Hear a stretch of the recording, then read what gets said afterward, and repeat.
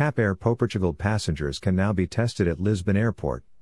TAP offers its passengers a COVID-19 testing service at Lisbon Airport. The results of the tests are sent directly to the passenger by email within 30 minutes. New service is available in the UCS building, which is located at the Rua B Building 8 next to Lisbon Airport.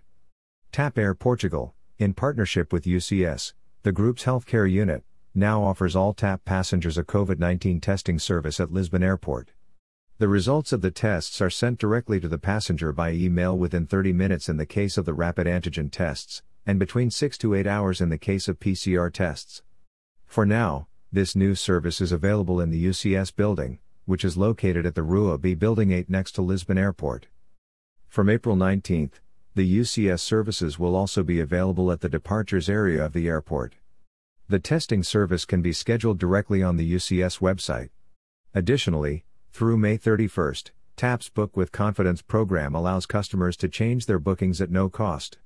TAP Air Portugal is the flag carrier airline of Portugal, headquartered at Lisbon Airport, which also serves as its hub. TAP Transportes Aéreos Portugueses has been a member of the Star Alliance since 2005 and operates on average 2,500 flights a week to 90 destinations in 34 countries worldwide.